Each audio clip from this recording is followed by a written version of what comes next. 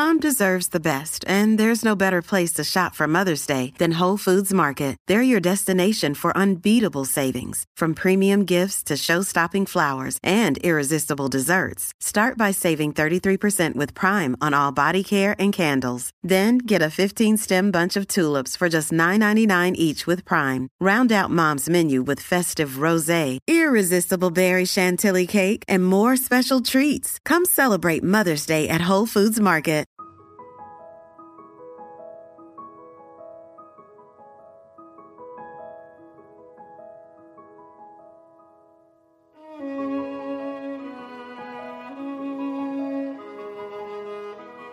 Welcome to the Authentic and Unapologetic Podcast. My name is Chloe Taylor, and I created this podcast to inspire you to live a life empowered and standing tall in your own authenticity. Because when you do this, you give everyone around you the courage and the strength to do the same. So get cozy and join me as I share my journey and guide you to living your best, most authentic life unapologetically. Hi there, friends, and welcome back to the podcast.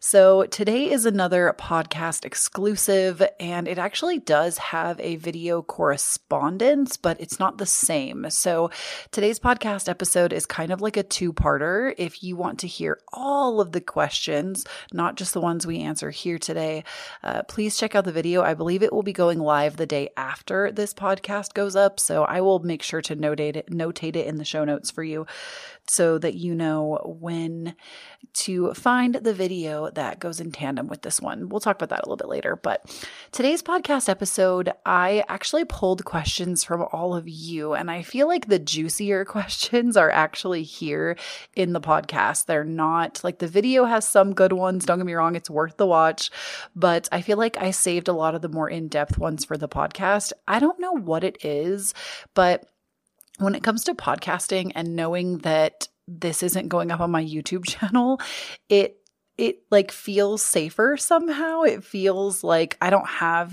at this point, 32,000 eyes on me. And so I don't know. I feel like we have kind of a different vibe on the podcast. It's a little bit more chill. I have a nitro cold brew with me right now, and I'm just going to sip that. I've got Harry Potter music playing in my ears right now. Like, it's just a really chill, relaxed vibe on the podcast. But as I was saying, today's episode, though it is a podcast exclusive, you will not find a corresponding YouTube video. There is a counterpart video, and also the questions. Basically, we're doing a question and answer today.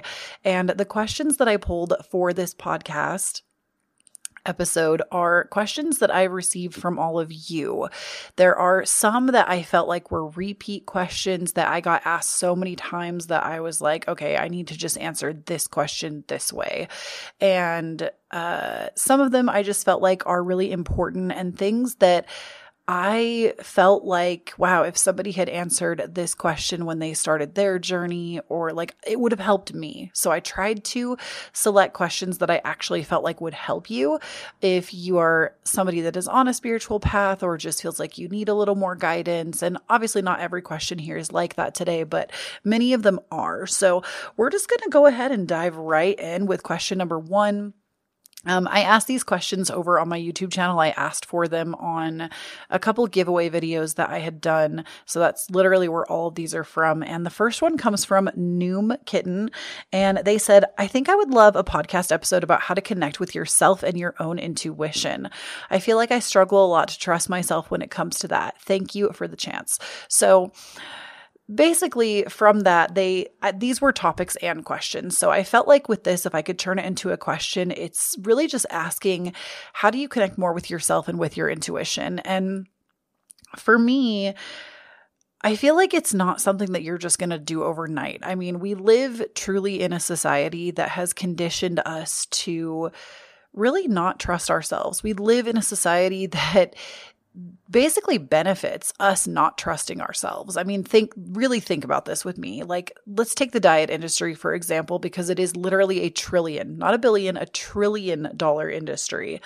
And Diet companies, they might give you this facade that they want you to succeed. Like they want you to succeed. They want you to lose the weight. They want you to be quote unquote the best version of yourself, right? But they wouldn't have a business if every single person that came through their program succeeded. If you really think about that.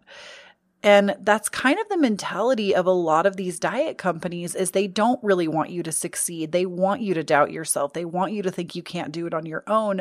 They want you to think that they have the secret tool and the secret structure to really help you through. Now, I'm not saying that, obviously there are people that go into diet programs that it really works for them. I'm not here to talk about that. We're not debunking the diet industry today. That's a podcast for another day. It was just an example. But what I'm saying is we find this everywhere in today's society. It's all built on this concept of you not trusting or believing in yourself or your gifts or your own abilities. And so I first want you to, if you're having trouble connecting with yourself and your intuition, to first of all, forgive yourself. Forgive yourself for feeling out of control, quote unquote. Out of control. Because to me, that's really the feeling of not being able to connect with self, is feeling like everything is out of your control. And we have literally been, I would be prepared to say like most of us have been conditioned to feel this way, conditioned to believe this way, conditioned to think that the world works in a linear, specific way, and that we literally can't trust even our own like sense of self. So forgive yourself because it's not your fault. Number one, it's not your fault that, this is like a generational thing. People have passed this down generation after generation after generation. And I don't really know where it started specifically. I couldn't tell you. Like, it really depends on a lot of factors for each individual person, but you have to kind of start with forgiving yourself. That's the first thing you can do to start trusting your intuition is forgive yourself. Second thing you can do is, I feel like, again, it's not going to come overnight, but in order to start trusting yourself, you just have to do it. Like nobody's going to be able to do it for you. There's no, this one shoe size fits every single person. There's no one size fits all. So I can't really give you this like specific guide of, this is how you're going to connect with yourself, because it is so specific to each person's individual identity. It depends on what you struggle with. And so it's not going to work for everyone. The way I've done things isn't going to be the same for you, but you kind of just have to come to this understanding that, I guess to me, it's really about questioning. It's about questioning. That was the biggest thing that helped me, besides forgiving myself. And when something comes up and like say you think that one of your guides is there, or say that like a synchronicity popped up to you and all of a sudden you're doubting it, start turning those thoughts around. You have the power to do that. Start turning those thoughts around and saying, wait, why am I questioning that this isn't legitimate? Why am I questioning that this isn't real? Who in my life taught me or trained me to think that way? Also, this is really funny. I have Harry Potter music playing in my ears while I'm recording this podcast. And I'm just using like my ear pod in one ear and my mic setup is in my other ear. And the music is like cutting out really bad. And there's no reason for this to be happening. Like this happens to me sometimes. This is part of that, like trusting your intuition. I know for a fact that I'm not the only person here giving you this message. I know for a fact that somebody, another spirit, somebody's guide, my guides, somebody is cross interfering with this. And it's not a scary thing. It's something that I welcome because to me, it assists me in knowing, hey, what you're saying is really important and somebody needs to hear what you're saying. So I just find that so wild. And now when I'm hitting play on the music, it won't even play. That's so funny. I guess I'm not listening to Harry Potter while I do this. Anyways, so stop doubting yourself and start questioning those thoughts, asking yourself where they're coming from and why do you feel like you can't believe who, because most often those don't even come from us. Those are programmed in from someone else. Like a family member has taught us to doubt things or has told us that it's not real and we shouldn't believe in it. And ultimately, when you realize that you really are free, like you really are free to think any way that you want, regardless of what anybody else says or thinks of you, it's such like an unlocking moment. And you do kind of have to get there, especially if you're somebody that constantly doubts everything. It's something that you just have to work on within yourself and reprogramming that subconscious to think differently. Like I said, it's not going to happen overnight. You're not going to wake up tomorrow and be like, oh my gosh, I totally trust my intuition. I totally trust myself. And we are like just going to go for the gold. I mean, eventually I do believe, because I myself am living, breathing proof of that, you can get to that point. But it's the small steps. It's the small questioning. It's the daily active decision of not listening to those negative thoughts in your head. That to me are the two most important things you can do. So let's go ahead and move on. Thank you so much for that question, Noom Kitten. I appreciate it. Question number 2 is, what pulled you away from your Christian upbringing and down your spiritual awakening path? And I've said this before in videos, in podcasts, that I grew up Mormon. I was raised Mormon for the first 18 years of my life. A big part of that Mormonism, to me, really had nothing to do with me. And it was something that I learned really early on, as children do, this gets in the realm of psychology, that we learn really early on what gets us praise from our parents and what doesn't. And some children will still go against the grain anyways, quote unquote, against the grain. Really, they're just being themselves. And some children will fall into that pattern and just agree with it because it's quote unquote easier, even though in psychology we know that it is actually not easier. And when you follow the path that the parent has laid out for you, more often than not, the child is actually putting themselves and what they personally feel and are aside to fit the mold of someone else. And so that was, first of all, like my experience with Mormonism is I definitely had spiritual experiences while being a part of that religion, but I don't believe that that was subjective to that religion. I think I could have been any religion and had spiritual experiences because we're all talking about the same divinity. And I always want to say, like, I'm never going to tell you that if you're Christian or Mormon or Catholic or Buddhist or whatever you believe in, I'm never going to tell you that that's wrong, because I think all of us really do just express divinity differently, but it's all the same thing.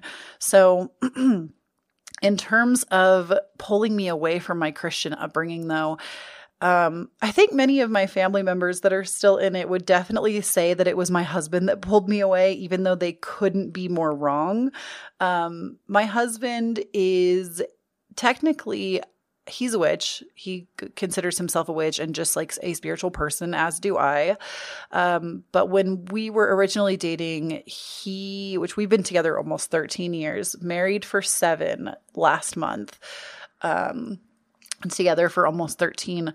But when we were dating, he was atheist. And so there is this like weird impression from people in my family and in my life that have this impression that he's the one that like changed me, when in reality, we just kind of changed each other.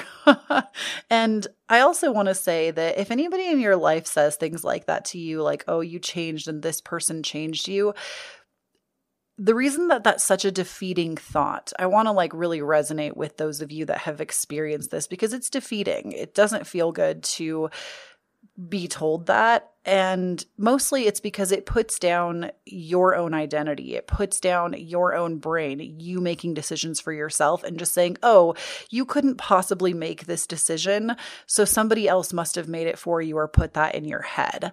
And I hear you. I'm here for you. I know exactly what that feels like. But I do feel like it would be a lie to say that my husband and I didn't influence each other, because, you know, we're literally husband and wife. We live in the same house. We have a friendship before we even have a marriage. Like, he's my best friend in the whole world. But at the same time, I have done a lot of digging and research on my own.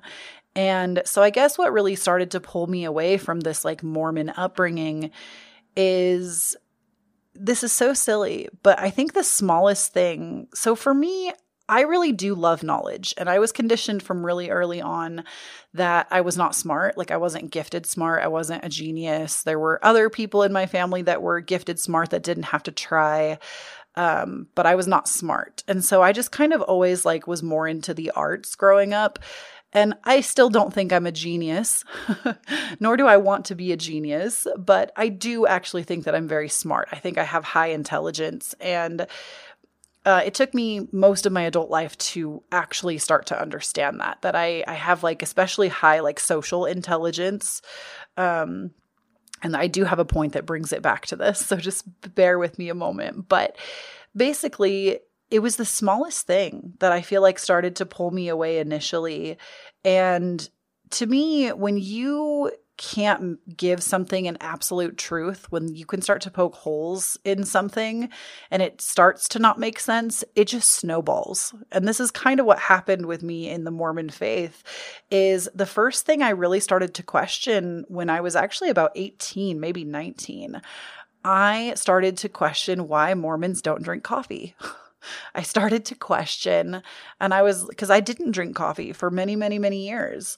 And I was like, why is that? They have like the word of wisdom is this thing, and it says hot drink is not for the body, but you can enter the Mormon temple if you drink herbal tea. Like herbal teas are okay, and hot chocolate is okay, hot cider is okay.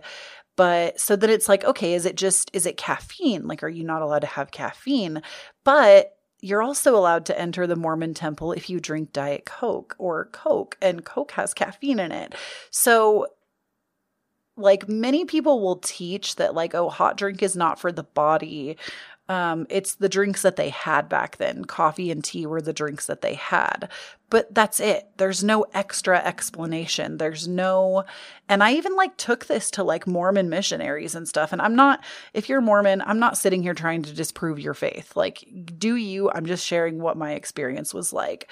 I took this to missionaries. I took this up to a bishop, and nobody could give me a straight answer. And it came down to, you just need to pray about it. You just need to, like, everybody kind of had a different answer for why this was true. Nobody had an absolute truth. And that bothered me. So that was like the first like small little thing. Then when I started to learn, like, I don't want to get too heavily into this because I don't really like to bring majorly controversial topics to my channel or my podcast. Obviously, I have a lot of thoughts and feelings about a lot of things, and I'm not necessarily shy about it, but I don't know. I just don't want to. I mean, it's not my job to not stir up anger in people. Like, that's on you. If you get mad, you need to ask yourself why you're mad.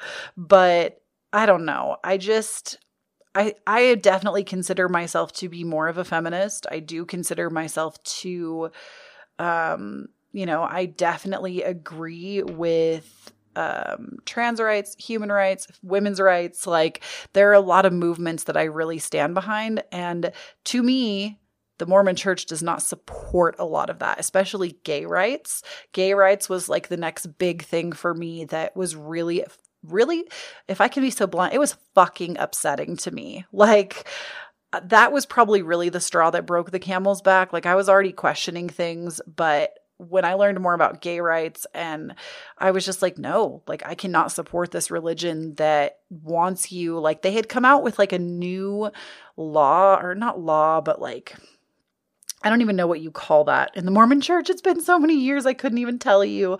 But they came out with like this new thing where like you had to like denounce your parents if your parents were gay and you were like a product of that. And it was just like this church that is so built on keeping families together. Look at how much it separates families. And I was just disgusted, like, truly. And again, I'm not saying this because I want you, if you're Mormon, to feel awful and terrible. Like, you make your own decisions about how you feel in your own religion. I'm never going to tell you that it's wrong or that you should leave. It's all your decision. But I was utterly disgusted. Like, that was the moment where I was like, no, like, this is not true. If this were true, and like, if this is of God, this wouldn't be happening. And so then just more and more and more holes. I just started to poke more holes. And eventually I got mad and I was like, this is ridiculous. Why have I ever allowed myself to be a part of this? And then what it really came down to is I started to look at like the numbers that the church has and how like even if you're an inactive member, they can still count you as part of their number that they present in statistics. And I still haven't done it because of the coronavirus. There's been we're all staying home. We're not getting close to each other, but I have all the paperwork filled out. I just have to get it notarized. But I was like, I don't want to be a number for this establishment. Like, I don't want you to be able to count me as part of your statistic of being a member of this. Like, no, thank you. So I technically am still in the process of having my records removed. But yeah, there was just a lot in that faith. Like, again, it's not all terrible. They teach good things too, but there were so many things that I was like, nah, like, no, thank you. I don't want any of it. So anyway, that was a really long-winded explanation. But that was probably it. And then I kind of floated around without a spiritual path for a while. Like when I finally was like, no, I'm not Mormon. Like I'm an ex-Mormon. No. I didn't really have a faith or a spirituality for like a couple of years. I was just kind of trying out other churches and trying to see what I did like and what I didn't like. And eventually, like I was already reading tarot cards from a really young age. So that was kind of something that I've just done since I was like 13. So more than half my life, I've read tarot cards. And same with the zodiac and astrology. Like I used to read the paper I don't know if it was every day or every week. I can't remember, but I used to read like the horoscopes in the back of the newspaper, and same with like backs of magazines. Like I was always very fascinated with astrology, and I was never really told. Like my family didn't tell me like it was of the devil or like I wasn't allowed to do it. They were just like, oh, it's just for fun. Like, don't take it so seriously. And lo and behold, coming into my late 20s, I take it extremely seriously. I've studied so much into astrology and it all makes so much sense to me that I'm like, oh, this, like, how could I be so like, oh, this is for fun? Like, no, I mean, it is fun. It's meant to be fun, but it's also very, very, very serious. So anyway, I hope that was kind of a broadened stroke of what pulled me away from Mormonism. I felt like that was a really in-depth answer, and it just all personal decisions. I personally believe in loving everyone. And to me, and maybe that's a hippy dippy way of looking at life, but whatever, to me, that establishment did not line up with loving everyone. There was a lot of judgment, and it's not even that the religious criteria was so terrible. It's like, to me, the actual like rules, regulations, and things like that don't ruin religion. It's the people that ruin religion and the judgment that comes with it. And there's just a lot of things that I was like, nah, if we're all supposed to be out here loving each other and like having these strong family bonds, like this is not it. No, thank you. And I feel like also one more thing I want to say before we move on to the next question is with this, like, I feel like growing up, I always tried to force spirituality. Like I was like, oh, I can like church. I can make myself like church. I can do it this way and this way. But the routine that I've always wanted to have spiritually for myself never felt right. And as an adult, I do pray every day, like not to God, but like my version of God, I guess, like that same divine energy. And I have this routine and it feels like very much a part of my life. I'm doing a lot of the same things that I was doing then, but under a different context. And I feel really good. I feel very connected to my divinity, to like both within and without, if that makes sense. Anyways, we're going to go ahead and move on because that was a long-winded question, but I hope that helps. And I hope it made sense for some of you. The next thing is, hey again, Chloe, my question is, and this one comes from, I apologize. That last question was from Donna Saunders. So thank you, Donna. This question comes from Riley R. And they said, hey again, Chloe, my question is, have you ever lost faith in a higher power? What was your experience like? Or if not, how would you say you've been able to keep your strong sense of faith? I've been struggling a lot myself, especially because I work in and have a passion for the field of science. The polarity of my interests sometimes makes me think I'm going crazy when I invest myself in the spiritual.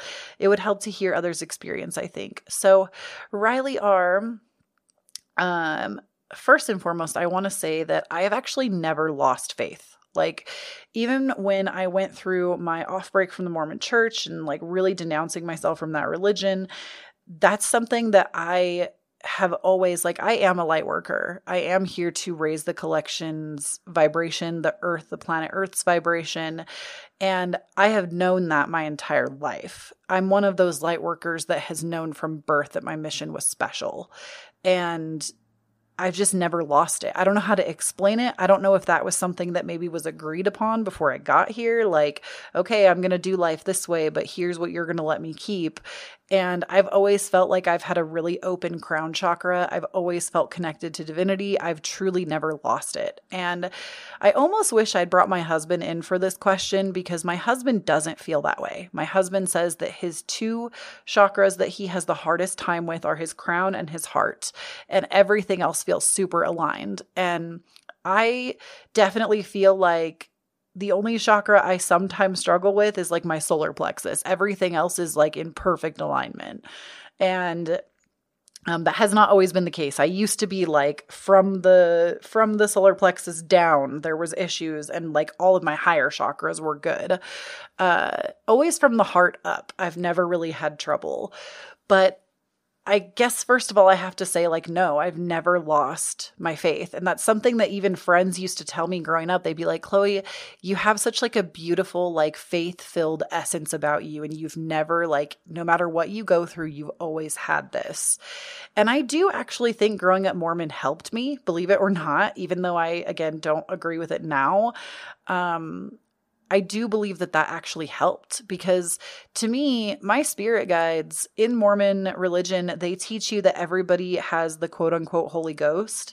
And to me, that's just a spirit guide, yo. You just have a spirit guide chilling with you. Like, it's, so I kind of feel like from birth, because I was born into this religion, like they were already kind of teaching me things that I still hold on to in a way. I feel like because of that, I've always felt very connected to divinity, because coming into this religion, if I could think of like one gift that being Mormon gave to me, that's probably the only thing, is that like, I feel like I've always had a strong connection to divinity, because they kind of teach you, and they teach it to you with limitations for sure, but it's something that I was able to expand in on my own. And so growing up Mormon, though, I feel like I always knew, it was always taught to me from really early on that I had a connection to divinity. And so I love that. It's a beautiful thing. And how have I been able to keep that strong sense of faith? I wish I had a better answer for you, Riley, but I don't. I feel like it's just something I've never lost, so I don't know what it feels like to not have it. It's never been something that I've had to question or think about, or it's literally just always been there. I've always felt that divine presence. And so unfortunately, I don't really have a strong answer.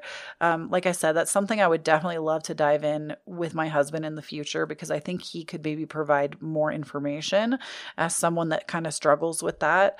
But something I do want to say, Riley, is you said that you really love science. And I got to tell you, I also really love science, especially neuroscience. I love science. Honestly, I feel like when I talked about like being conditioned to believe I wasn't smart, like science was kind of the gateway that I was like, oh, I am smart. I love science. I would actually really encourage you to check out my secondary podcast. It's not currently active, but we are looking into activating it soon. I do have another podcast that I do with my in real life twin flame. Her name is Hillary. She's fantastic. The podcast is currently called Twin Flames. I will link it down below. That's like our biggest thing on that podcast is bridging, spirituality and science. And my friend Hillary, she is kind of the half of the podcast that is more scientific, more factual. And then you have me that is more on the spiritual spectrum. And we both have both. Like, it's kind of like the yin yang sign. Like, there is yin in the yang and yang in the yin. Like, if that makes sense, we kind of really complement each other that way. But I would highly encourage you to check it out. That's not just like a shameless self promo. Like, I really do think it would help. So I will notate that down below in the show notes. So if you actually do want to listen to it, you'll be able to. But Riley, I hope that was helpful. I'm sorry if it wasn't. But we're going to go ahead and move on to the next question. So our next question comes from Magical Bean. And they said, do you think that psychedelics such as psilocybin mushrooms, ayahuasca, and DMT could potentially help people on their spiritual journey? And what are your thoughts on them? I really liked this. I really liked this question. I felt like it was very, like, this is something that I feel like a lot of spiritual people will either be really into or really shy away from. And I am not opposed to psychedelics at all. I am not opposed to ayahuasca. I'm not opposed to DMT. I do think those things are extremely helpful. For myself at this time, I don't think if it was presented to me, like literally right now in this moment, I would do it. But that's my own fear getting in the way. I'm afraid of like throwing up or like shitting myself or a lot of the things that come with those kinds of drugs. I also have a lot of trauma that I'm still working through around not psychedelics, but around like hospital drugs, because I was born handicapped. I've had surgery almost my entire life. Like as a child, I had a lot of surgeries to correct. And without being able to have that explained to me or having any kind of an emotional support system, there's just a lot of trauma that I have around any kind of drug going into my body. So especially as a child, like going under anesthetics, like I'm just very, very, very terrified of anything that's like takes me out of my current experience, anything that makes me feel out of control. I'm even like weary of alcohol. Like I'm very, very, very like I need to be in control at all times.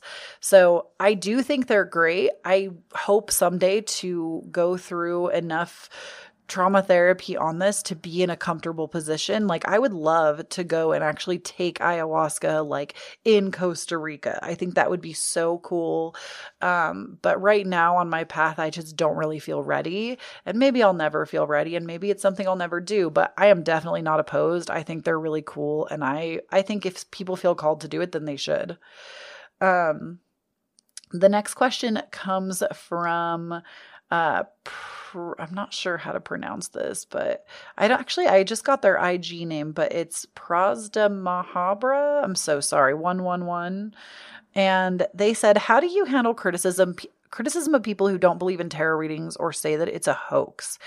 And I just want to say that it took me a really long time. I actually feel like it took me forever to be serious about even reading tarot online. And I want to say that this is a question that either is later down our list as well, or it's in the video for this podcast. But it took me a really long time to feel comfortable reading publicly. It took me I did used to do private readings. That was my first, I used to read tarot well before that, but when I started actually reading publicly, I did private readings first for a lot of people until I got comfortable. Like I'm willing to say, I know I did well over several hundred readings, and getting kind of like feedback and constructive criticism privately. I think that really helped me to kind of have like more faith backed in tarot.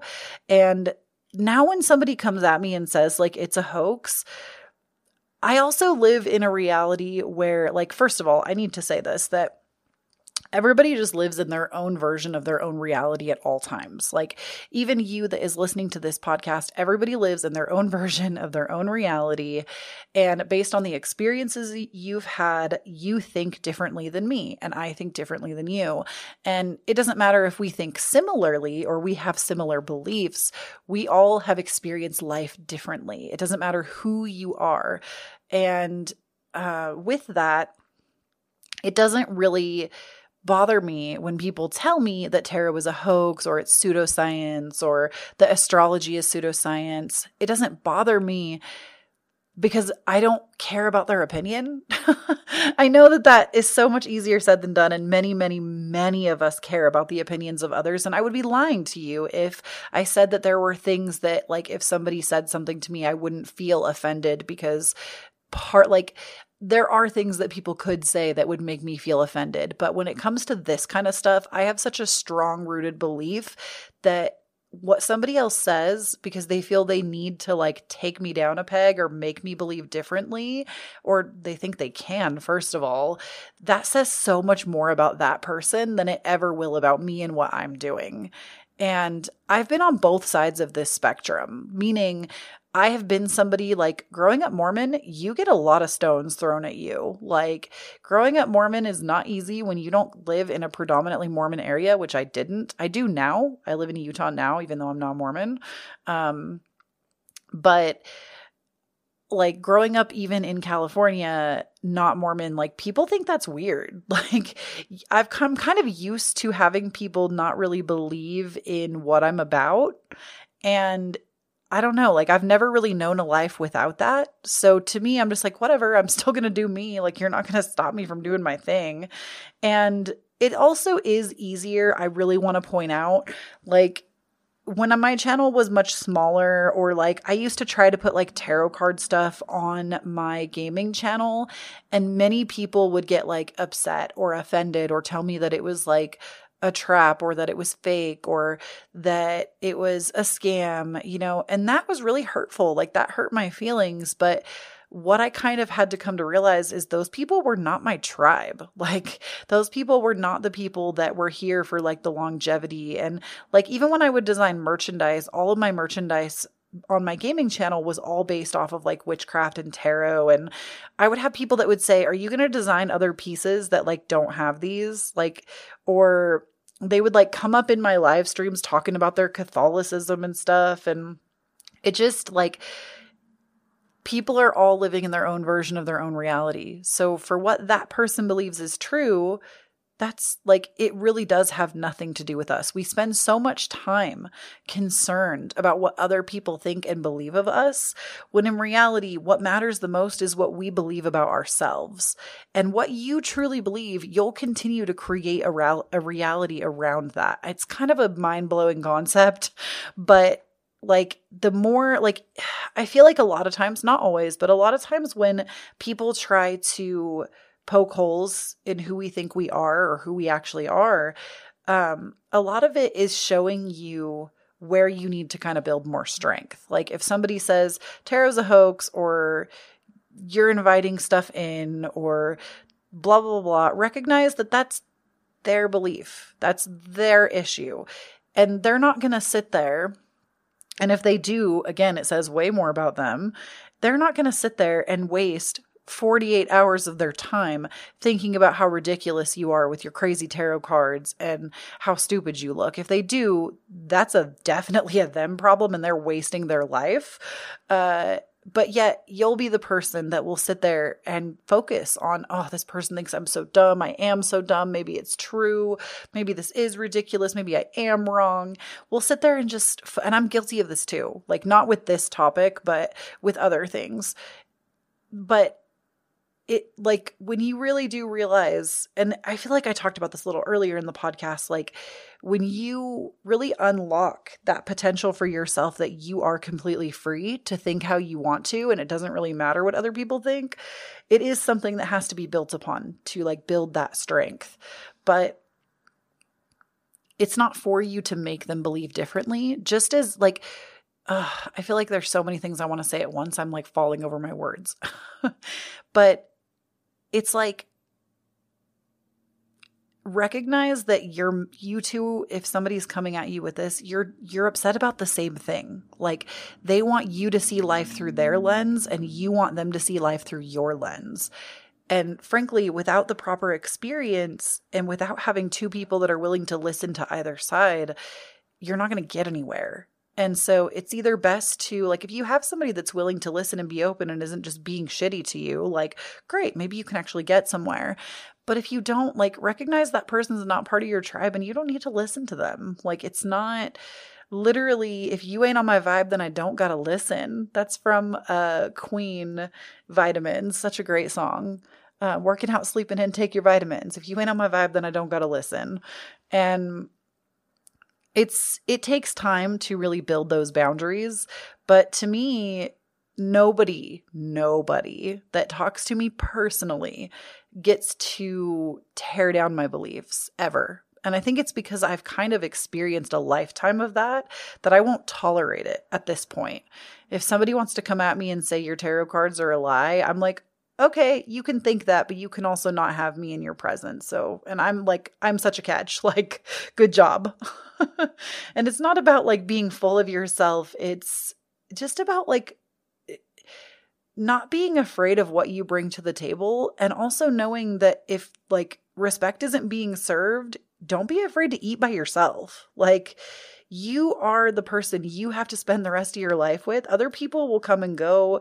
Family members will die at some point. I mean, hopefully we all get to stay together, obviously, for as long as possible. But, you know, friends come and go. Family, to a degree, comes and goes. I would actually prepare to say family comes and goes too, because I think friends can be even more important than family sometimes, you know, but you are the person that you have to sleep with at night. You are the person that you have to be with 24/7.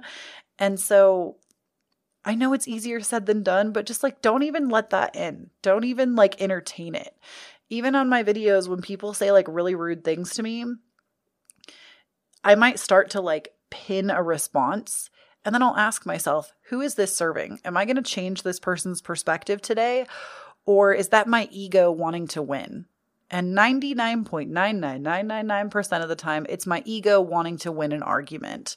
And I will delete it and I'll just mute the person on my channel. Like, I don't have time for that energy and I just don't entertain it. So you can also choose just like not to entertain it. Anyway, I have a lot of feelings about this topic, so I'm just going to move on because I'm like getting heated for you. If anybody has said this to you, I'm so sorry. Like, it makes me so like pissed off when people aren't willing to just like have an open mind. Anyways, let's move on. So Nicole says, podcast topic, finding a spiritual routine that works for you, meaning that you get out of any of your practices energized or neutral and not drained, but at the same time, a routine that satisfies you and makes you feel like your spirituality is advancing. So, Nicole, I have so many awesome things to tell you. First and foremost, I am 29 years old. I'm going to be 30 next May, and it has taken me all of these years. Well, I shouldn't say all of them. It's taken me since like the 8th grade. That was when I like fell off all my routines. So like 9, 10, 11, 12. It's been like what, like 14 years, maybe something like that. Maybe 15 years. I used to have like amazing routines. Like as a kid, I was very, very, very responsible. My parents did not give me a bedtime. My parents were very hands-off parents. I feel like in a lot of ways I really raised myself. And so I would put myself to bed at 9 p.m. I would get myself up at literally 5:30 to catch a 6 a.m. bus to go to school. Like, I had like a set routine. My room was relatively always picked up. Not always. Like, I went through a phase where it definitely was not always picked up, but I am definitely a very type A personality, especially as an adult. But I used to have like really amazing routines. Now I'm just talking about routines in general. We'll add the spiritual stuff in a minute.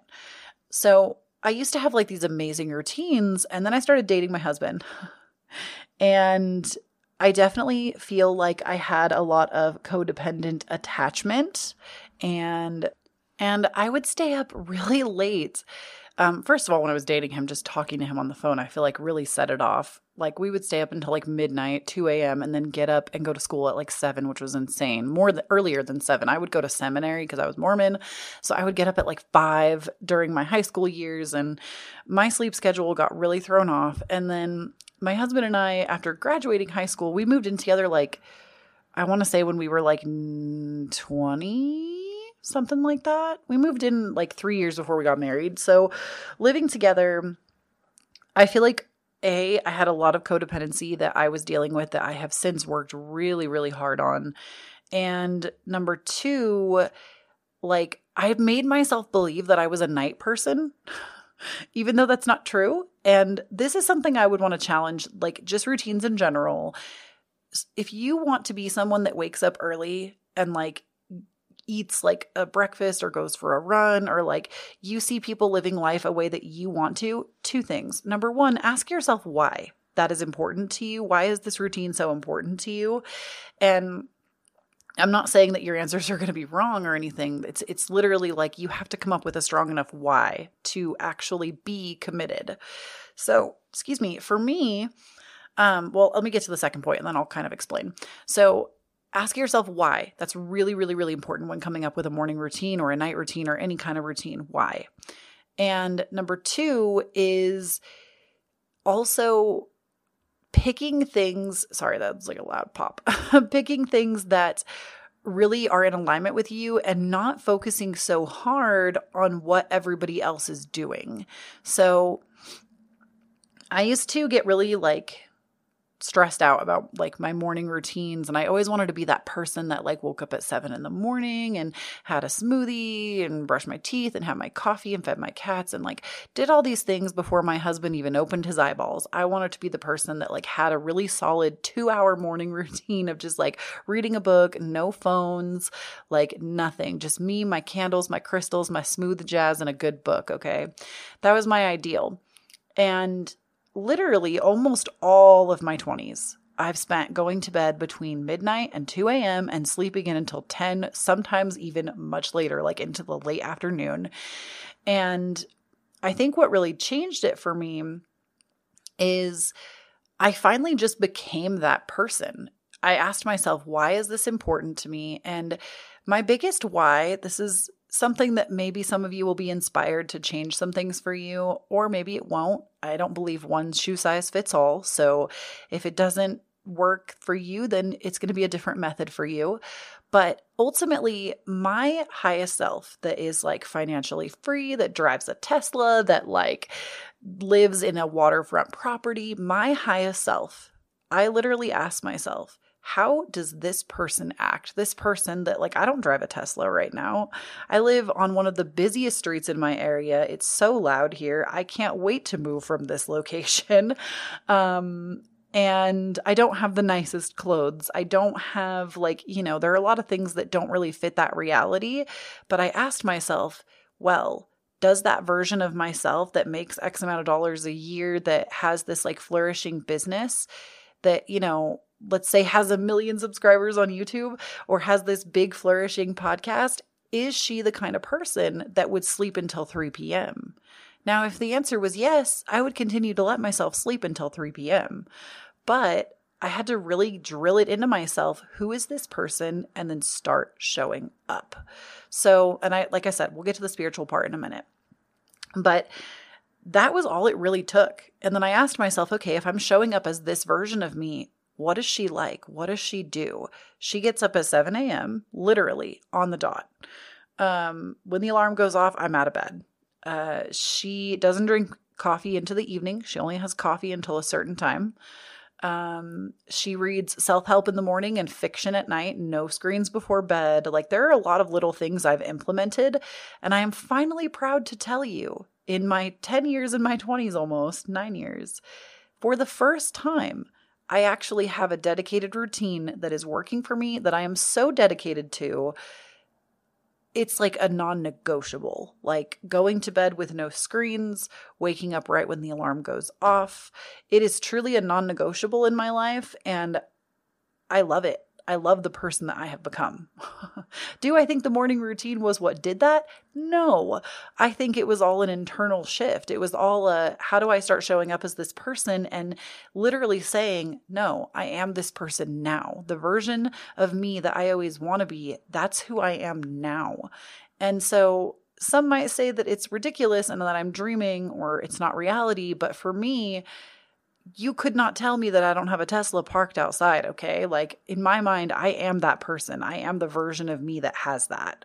And I literally said, universe, this is what I want. Now I'm going to move in accordance with that.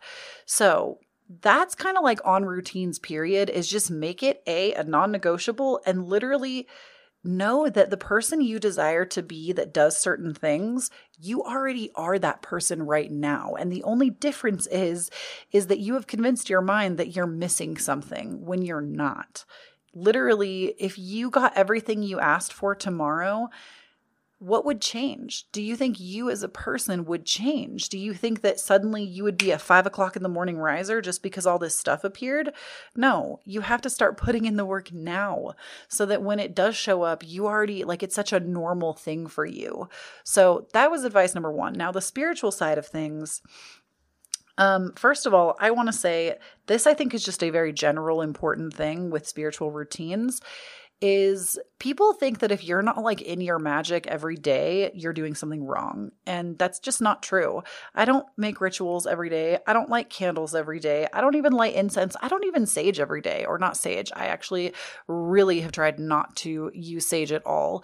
Currently, I'm using a lot of yerba santa and my own homegrown rosemary bundles. So like, I don't even cleanse every day. I know. Oh my gosh, we can't believe it. Chloe doesn't cleanse every day. I try to, but it just doesn't always happen. So I think the most important thing to know is, like, if you don't want to do it every day and it doesn't excite you, then don't do it every day. Like, end of story. This is kind of the same. I compare this a lot to, like, when people start a new diet and they buy all this kale and they're like, yeah, kale is going to make me so skinny. Like, I can't wait to eat all this kale. Or maybe you hate kale, but you buy it and you tell yourself it's healthy, and so you're going to eat it anyway. I guarantee you're going to eat it once. The rest of it's going to go bad. And you just wasted a bunch of money on kale that you hate. Instead of asking yourself, what vegetables do I like? Broccoli. I love broccoli. A lot of you probably hate broccoli, but I personally, broccoli is like my favorite vegetable. I could eat broccoli literally breakfast, lunch, and dinner. I can eat it raw. I can eat it cooked. I can eat it sauteed. I can eat it baked. Like, I love me a good broccoli, okay? Literally, sometimes I wake up in the morning and I just want to eat an entire crown of broccoli. That's how I am. But, you know, I focus on the things that I do enjoy. So for you, if doing like an all-out ritual is like too much, what do you enjoy?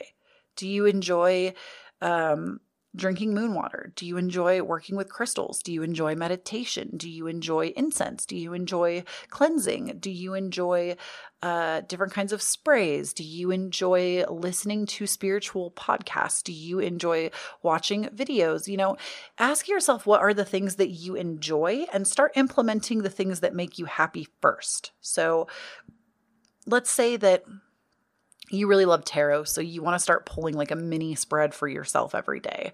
That is so valid and so valuable. It gives you such good insight into the tarot, especially if you're learning, but it also can help you kind of unfold the energy of the day for yourself. So just start with the things that you actually like doing. And if you don't like doing them, oh my God, please, for the love, stop doing them. And if you feel like you're constantly drained of your essence, I would encourage you to actually take a really good, long, hard look at your life in general and ask yourself, when you do certain things, what are the activities that drain you? Is it your job? Is it your family? Is it when you do, like, let's say you're a tarot card reader and you feel drained after doing readings? This is going to give you so much insight as to what you need to do for your spiritual self-care. If family drains the hell out of you, limit your time with them. And like, it might be hard to establish the boundaries up front, but over time, eventually they're going to get the picture. Like, you might have to even reaffirm them if people continue to try to cross them. It's not easy in the beginning, but it gets easier. If it's your friendship circles, get new friends. If it's your job, literally start looking for a new job today. Like, don't allow the things that drain you to stay in your life. You get one life, like 95 years, maybe 100 if you're lucky. Do not waste a single second of your life being constantly drained by something. Like, I know you can sit here and say, oh, it's so easy for you, Chloe. You're a full-time YouTuber. You make your own schedule. That was not always true for me. I worked in call centers for the first like several years of my adulthood, and I felt like crap every day. I would come home and cry every day that, you know, I worked these other jobs. Even when I was in the gaming industry at the top of my career, I would cry every single day. So I have not had it easy in my career. I've had to fight really hard for where I am, but my peace was the priority. So I didn't take no for an answer. And I feel like in a lot of situations where you're feeling consistently drained, that's kind of the attitude you have to have. Like, are you hungry for different? Are you hungry for more? Then recognize you have the ability to go out and get it. You just have to like do something with it. So not only that, but if you're also feeling drained, like say you're somebody who reads tarot and you're feeling drained by your clients, you have to come up with a spiritual self-care. If that's taking salt baths, if that's cleansing every day. Me personally, I have made it such a part of my reality that reading actually energizes me. Like literally, I repeat that affirmation to myself every day when I'm reading tarot. Reading tarot energizes me. That I get like a high energy off of reading for others. Sometimes it's draining if the readings are heavy, and I just know that I have to take care of myself that evening. I have to tend to my inner child, eat good foods, feel soft things, watch my favorite TV show, put my feet out on the grass and the lawn. Like, you know, I just kind of take it day by day. There is no like, this is exactly how I do it, if that makes sense. It changes based on what I need.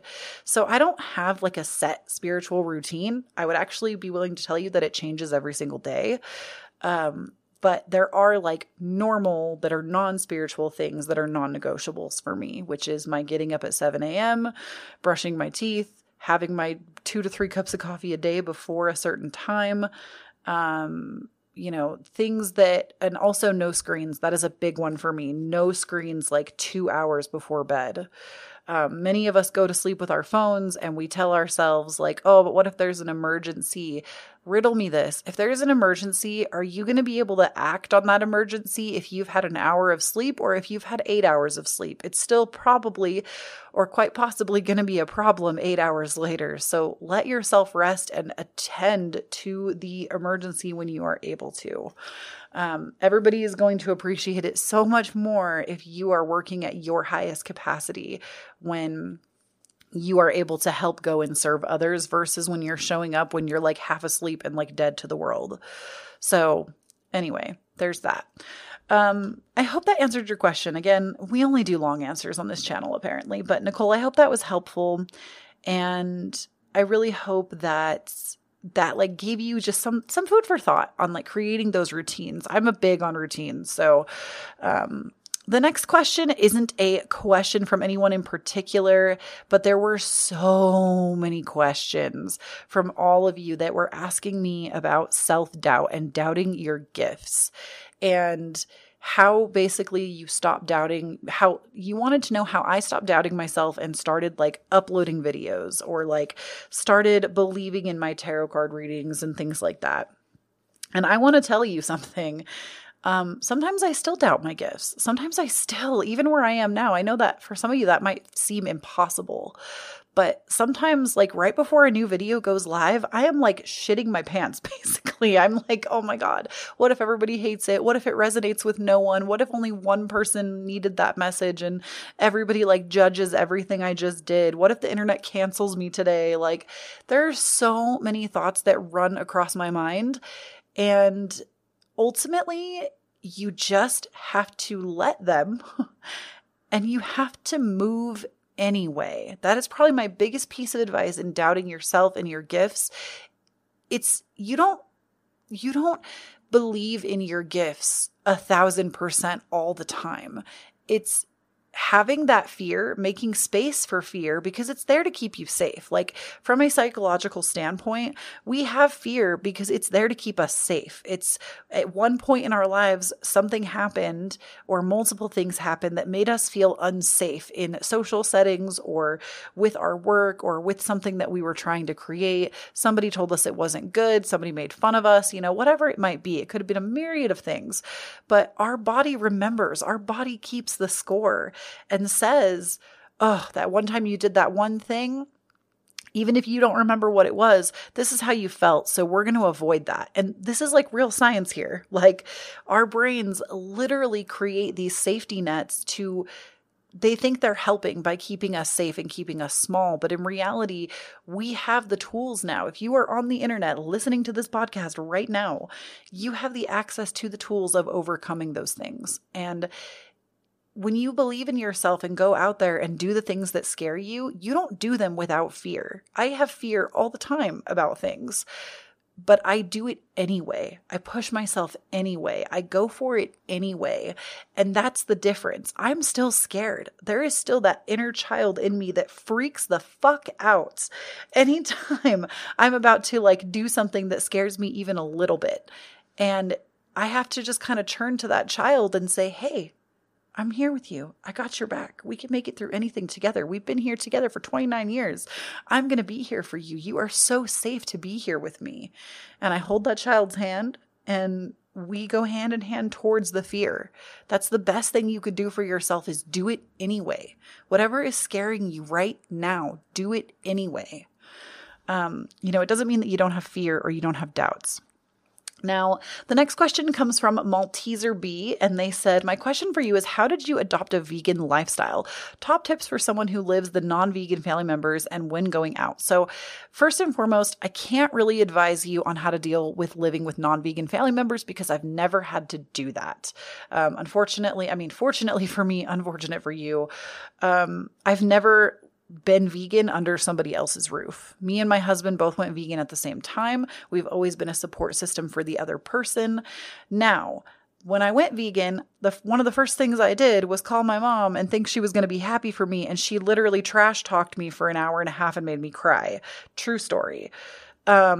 So I have had experiences with family members not being happy for me. And ultimately, that really sucked. It hurt a lot. I think I cried for days, literally afterwards. And I just kind of had to come to the realization again over time that I was making a decision for myself and that it had nothing to do with anyone else. And for a vegan lifestyle, I honestly think I'm going to be vegan 3 years this month. Actually, I think my 3-year anniversary might even be the day this video goes live or this podcast goes live. I've been living I technically would say that I am more plant-based. I would not say that I'm vegan because not everything in my lifestyle is vegan. Like my food is, all of my food decisions are. I do not eat like a non-vegan diet. However, when it comes to like makeup products or clothing items or certain things, I wouldn't say that I'm 100%. There's a lot of things that I will not purchase, but I'm definitely still, even 3 years in, making those adjustments. So I definitely would say that I'm more plant-based at this point. But I do eat an all vegan lifestyle or a vegan diet. That is something that I'm actually like extremely strict about. But how did I adopt it? It was overnight. Like literally, me and my husband did it together. He is still a vegan. I'm still vegan, or plant-based rather. And we both we watched, he didn't, I don't even think watch them, but I watched like a couple of documentaries. But I want to make this very clear too. I didn't just watch documentaries and I was like, oh yeah, this is correct. Now I'm a vegan. It was like, I watched the documentaries and then I wanted to prove those documentaries wrong. So I went searching for information that like veganism was not it, and I couldn't find anything. I was like, oh no, this is actually like really good for the environment. This is really good for my own body. This is really good for my carbon footprint. This is really good for my own personal health. This is really good for the animals. Like there was kind of no reason not to. Like that was kind of the thing, is I couldn't find a single thing that was like, nope, don't be vegan. This is terrible. Like, nah, it was actually all like very factually laid out. And I feel like anybody that has that mentality going after veganism, I would like almost challenge someone to do that. And I wouldn't challenge someone that is like super carnivorous and like is super into meat and like hunting is their thing. Like, I mean, maybe, I don't know what kind of person you are, but I feel like some people will go and try to prove veganism wrong, but sorry, there's a loud ass car going by. I don't know if you could hear it. I feel like it's a good mentality to have, sort of. Like when you go out trying to prove something wrong and you can't, like it just kind of instills like a bigger faith in you, I guess, of like, oh no, this is the right decision. But I feel like some people are going to find something wrong with everything, no matter what it is, because they're just dedicated to poking holes in things that don't even make sense. So I don't want to say that I would necessarily encourage everyone to go out there and try to find something wrong. Like if you want to find something wrong, you will.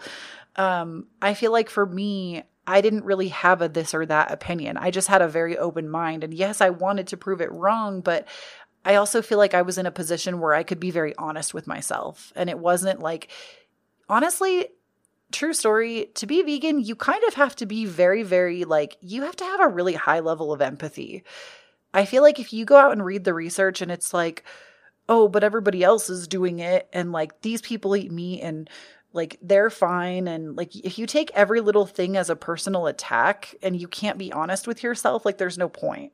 So you kind of have to have a really open, I'm just going to kind of see what happens and be curious about it, if that makes sense. But anyways, that's neither here nor there. I don't care how any of y'all eat how you want to, but I don't really feel like I have any great tips for living with non-vegans because A, I've never had to do that. And B, I literally adopted the lifestyle overnight. It wasn't a hard decision for me. It was an easy decision. I was like, oh, this just makes the most sense. And my husband was very on board. So I don't know. I feel like I'm sorry, I'm not an expert. But moving on, the next question comes from D. Chanel. I'm not really sure how to say that. I'm sorry. Hey, Chloe, I do have a question for you. How did you know this is what you needed to do? What called you? How did you start? And how old were you? What and how was your beginning in your spiritual awakening? Thank you. So first and foremost, I do have a whole video on my dark night of the soul. I will link that down below for you if you want to know more about what kind of woke me up, I guess, in terms of my dark night of the soul. That's a big thing about awakenings. I also have a video on awakening that I'll put down below too. If you're just listening to the podcast, I can also put the podcast links for both of those because they're also both in audio format. But those two, I feel address a lot of these questions, but I also feel how did you know it's what you needed to do? I didn't. I feel many people think that you wake up one day and you just instantly know your path, you know your purpose, and you've got it all figured out. But it's all such a gradual process in my experience. I learn new things every single day. So it's not this just hit me once and now I know everything. It was how did I know this is what I needed to do? There was no other choice. I was at a point in my life where I was so miserable. I was crying every day. I was on antidepressants. I was on anxiety medication. I literally felt like my world was falling apart and I didn't want to go back to a call center job. I didn't want to go back to a 9-to-5. My gaming career was making me more miserable than it ever had. And I was so miserable. And that's to me kind of a lot of people's experiences with spiritual awakenings is they will just be so miserable that it's very easy to follow a certain path because it feels so good because you have felt so terrible. So for me, it was just honestly a one day at a time. I honestly feel right now, today, as I'm filming this or recording this, I feel more confident in myself and in my path than I ever have. And even from when my channel blew up the first time, my channel has had a couple points now where the first 10K, I really blew up. And then from 20 to 30K, which we might even be much farther along than by the time you hear this, a month later. But I feel those two big blowups, the first one was scary for me. I was terrified. I was oh my God, with so much publicity, so many people that hate me are going to come out of the woodwork.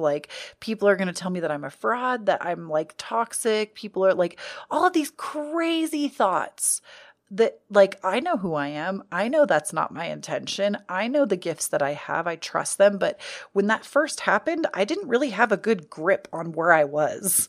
And it was terrifying. And I literally had to tell my spirit team, I was listen, I love this gift that you've given me, but I need you to slow down. I love this gift that you've given me. You've literally given me exactly what I've asked for. And I need you to slow down because it's too much too fast for me and I'm freaking out. And then I took a couple weeks to kind of get a grip on my new reality. And that's kind of been my entire awakening process is it's too much, too fast, slow down. And then I'll ask for something new and then that thing will come in, too much, too fast, slow down. So it's these little steps, I guess. It's been a stepping stone process of growth, slowing down, growth, slowing down, growth, slowing down. So it's not something that you just wake up one day and everything changes. I mean, sometimes for people it is like that, but for me, it has been very a push and a pull, 8 steps forward, 4 steps back, 8 steps forward, 4 steps back. So, honestly,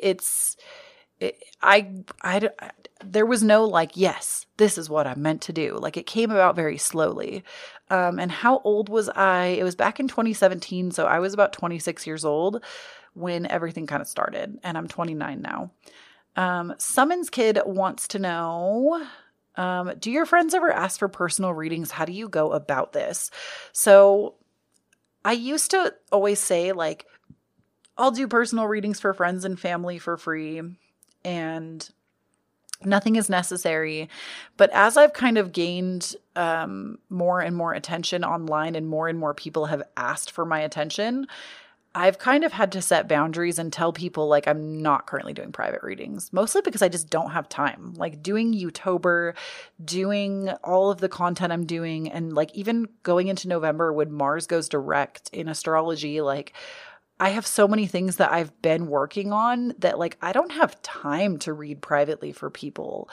And I also don't live like near my family or near any of my really close friends. Like, there's a few people that are local, but we also have Miss Rona going on. So like, nobody really has access to me. It's honestly just me and my husband in our own little bubble. So I feel like that's a part of it, is like, I've just kind of been alone anyways. But honestly, there are very few people that when they ask me to pull cards that I will do it. And it's usually an in the moment thing. Like, we're on the phone and you want me to pull a couple cards, I can do that. But for the most part, I just have to set the boundary with people of like, look, I'm really busy right now. I cannot do personal readings. I don't have time. And I'm not like, and even if I didn't, like, I don't feel called right now to do personal readings for family, friends, or clients. And my spirit team has kind of instructed me to take a back seat on that. So I just don't at this time. And I'm very firm about it. There's no, like, to me, I understand that my energy needs to be used in a certain way. Like, my spirit team is like, this is how we're using our energy. Like, this is where you can help the most.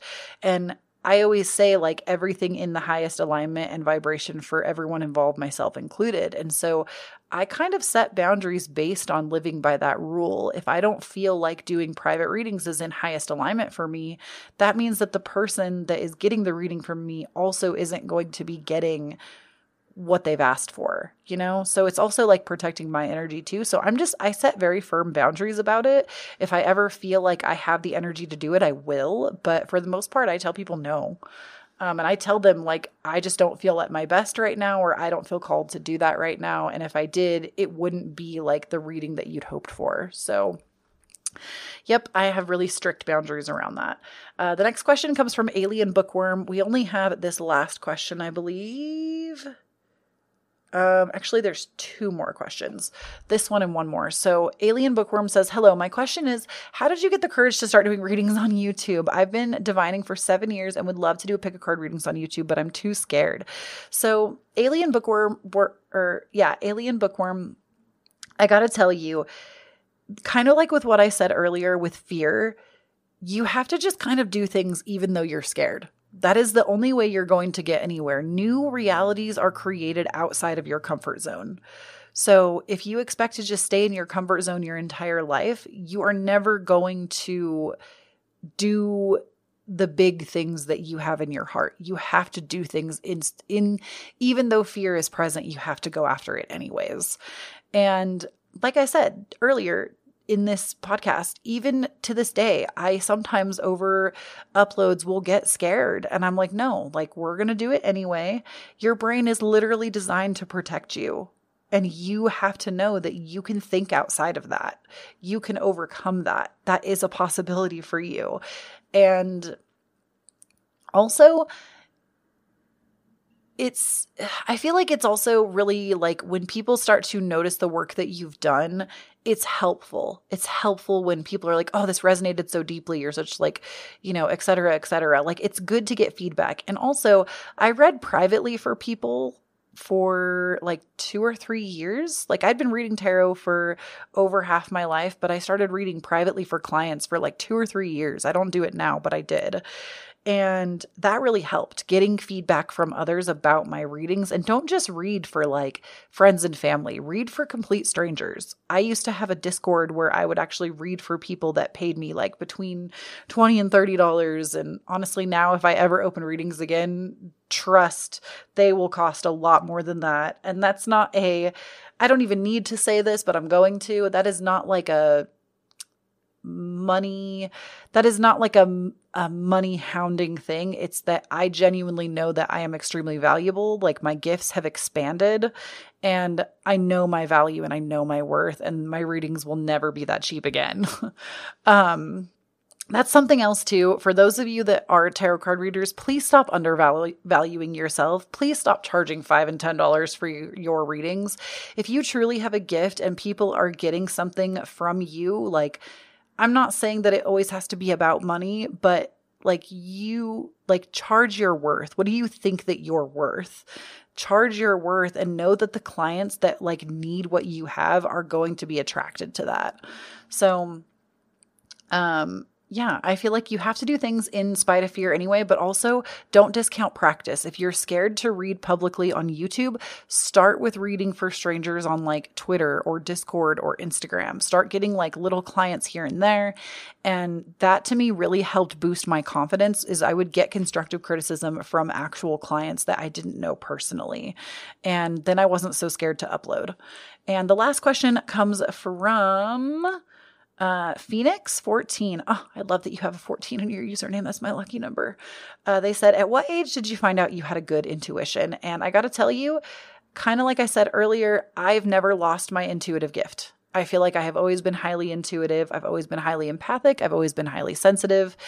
I've always been a light worker. I've always known. I've never closed myself off from that. And I believe that that's true for everyone. I think babies are born with extremely strong intuition. And it's only over time, when we are conditioned not to believe for one reason or another, that those things kind of close down and we have to reopen them. So it's not really an age thing. I've just never lost it. I've always had really good intuition, and I've never questioned it. I've never been like, oh no, that's not correct. It's just always been a part of me. And those were all of your questions. This is a really long podcast today. I hope that I addressed some concerns for all of you. And we got a little personal. I said, I feel like our podcast family is a little different.